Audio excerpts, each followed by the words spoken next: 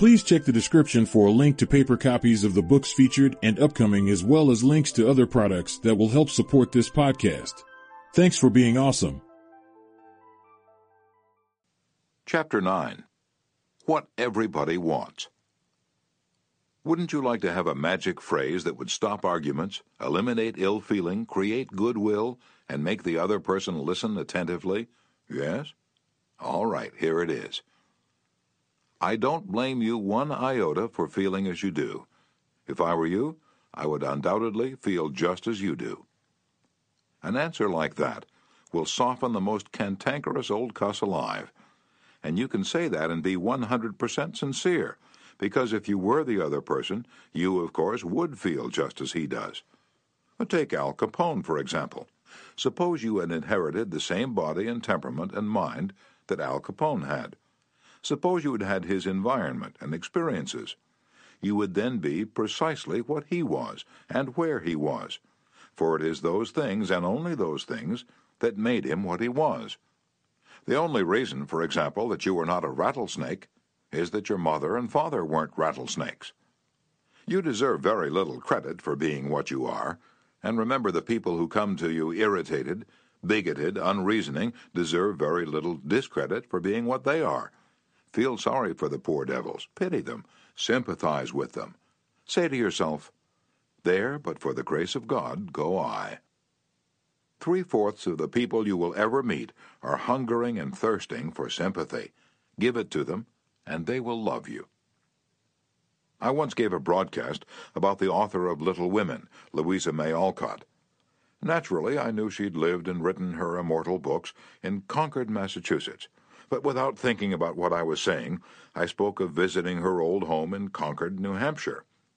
If I had said New Hampshire only once, it might have been forgiven, but alas and alack, I said it twice.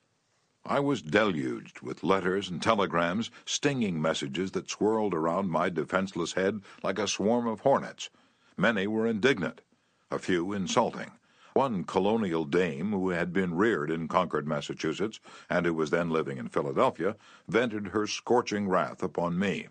She couldn't have been much more bitter if I had accused Miss Alcott of being a cannibal from New Guinea. As I read the letter, I said to myself, "Thank God I'm not married to that woman." I felt like writing and telling her that although I had made a mistake in geography, she had made a far greater mistake in common courtesy. That was to be just my opening sentence. Then I was going to roll up my sleeves and tell her what I really thought, but I didn't. I controlled myself.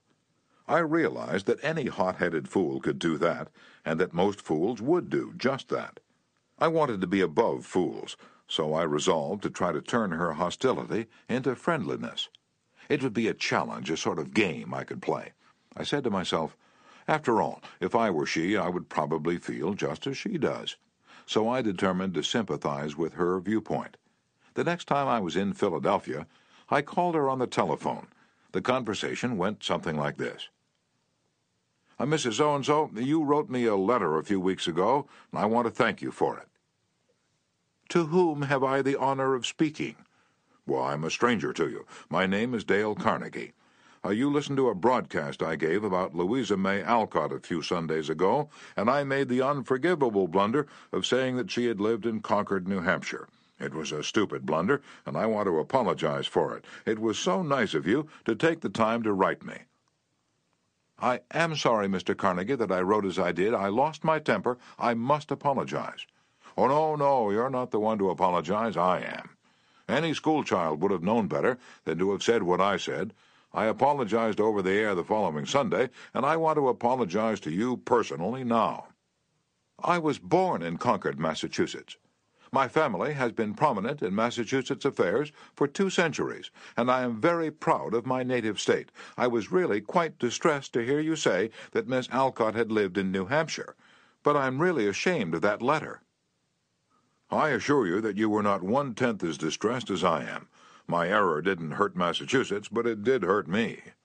It's so seldom that people of your standing and culture take the time to write people who speak on the radio.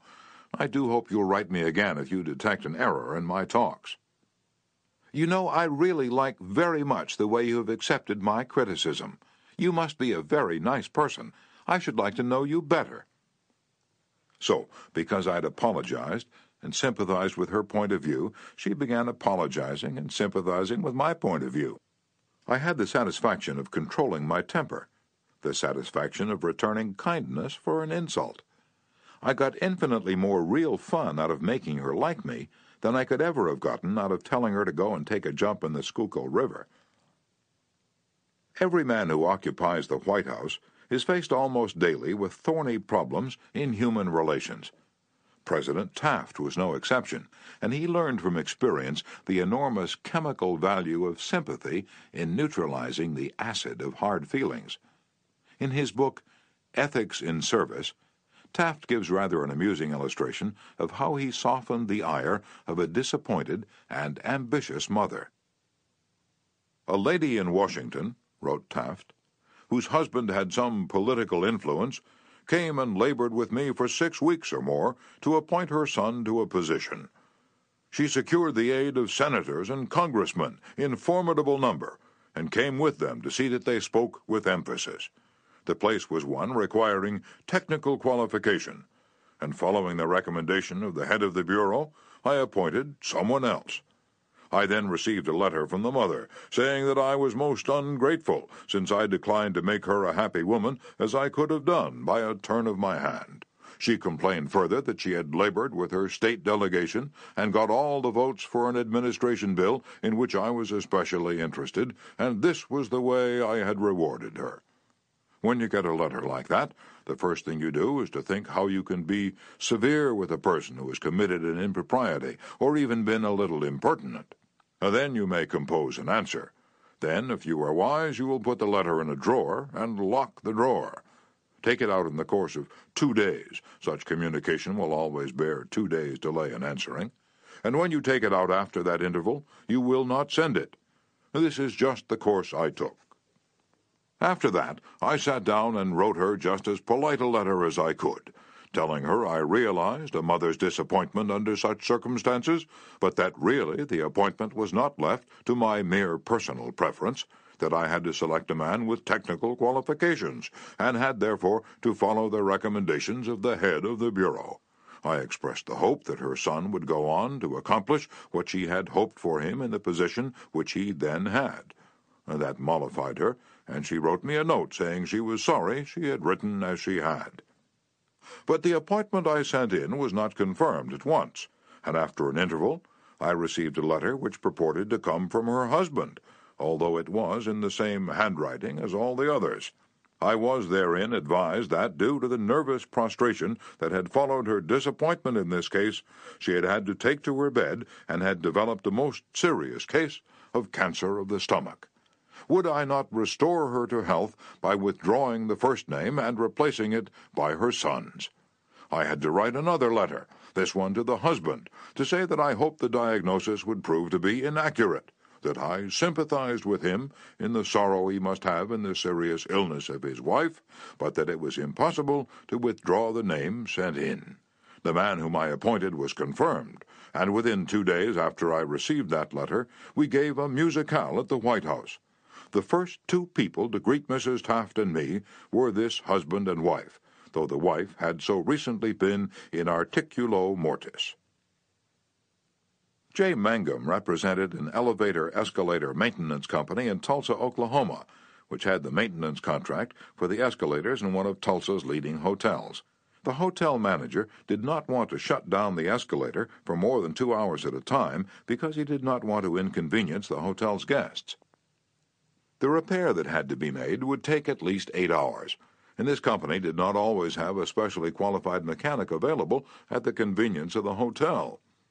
When Mr. Mangum was able to schedule a top-flight mechanic for this job, he telephoned the hotel manager, and instead of arguing with him to give him the necessary time, he said, "Rick, I know your hotel is quite busy, and you'd like to keep the escalator shutdown time to a minimum. I understand your concern about this, and we want to do everything possible to accommodate you. However, our diagnosis of the situation shows that if we do not do a complete job now, your escalator may suffer more serious damage, and that would cause a much longer shutdown. I know you would not want to inconvenience your guests for several days."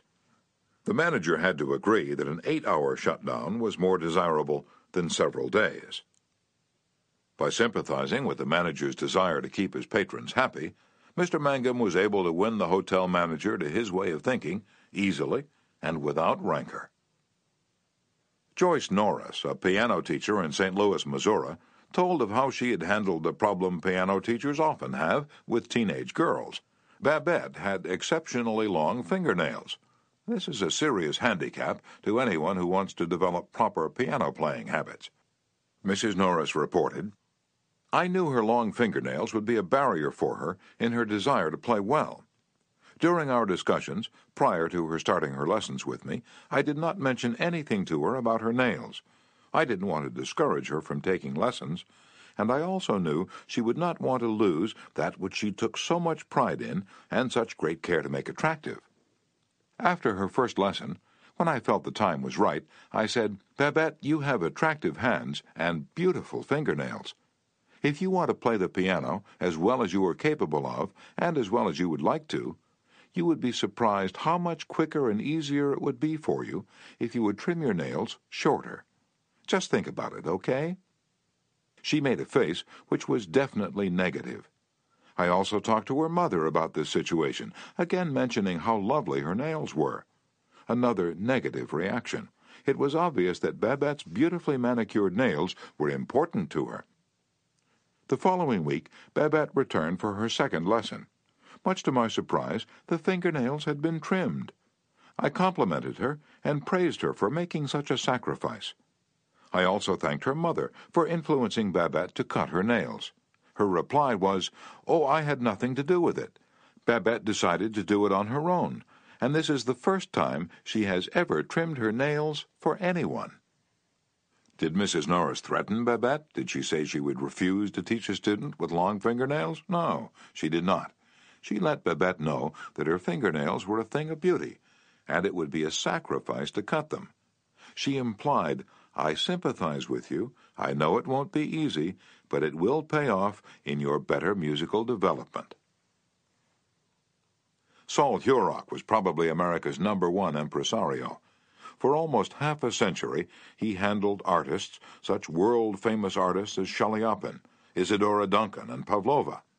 Mr. Hurok told me that one of the first lessons he had learned in dealing with his temperamental stars was the necessity for sympathy, and more sympathy with their idiosyncrasies.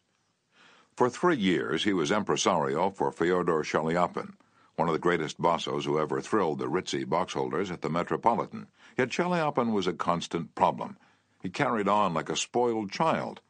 To put it in Mr. Hurok's own inimitable phrase, he was a hell of a fellow in every way. For example, Chaliapin would call up Mr. Hurok about noon of the day he was going to sing and say, "Saul, I feel terrible. My throat is like raw hamburger. It's impossible for me to sing tonight." Did Mr. Hurok argue with him? Oh, no. He knew that an entrepreneur wouldn't handle artists that way. So he would rush over to Chaliapin's hotel, dripping with sympathy. "Oh, what a pity," he would mourn. "What a pity, my poor fellow. Of course you cannot sing. I will cancel the engagement at once. It will only cost you a couple of $1,000, but that's nothing in comparison to your reputation." And then Chaliapin would sigh and say, "Perhaps you'd better come over later in the day. Come at 5. See how I feel then." At 5 o'clock, Mr. Hurok would again rush to his hotel, dripping with sympathy.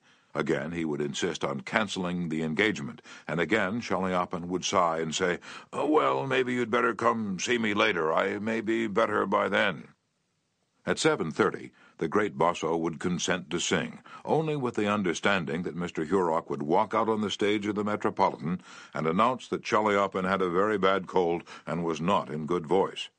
Mr. Hurok would lie and say that he would do it, for he knew that that was the only way to get the basso out on stage.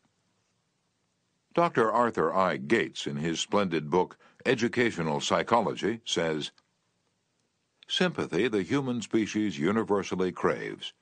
The child eagerly displays his injury or even inflicts a cut or bruise in order to reap abundant sympathy. For the same purpose, adults show their bruises, relate their accidents, illness, especially details of surgical operations. Self-pity for misfortunes, real or imaginary, is in some measure practically a universal practice. So, if you want to win people to your way of thinking, put in practice Principle 9.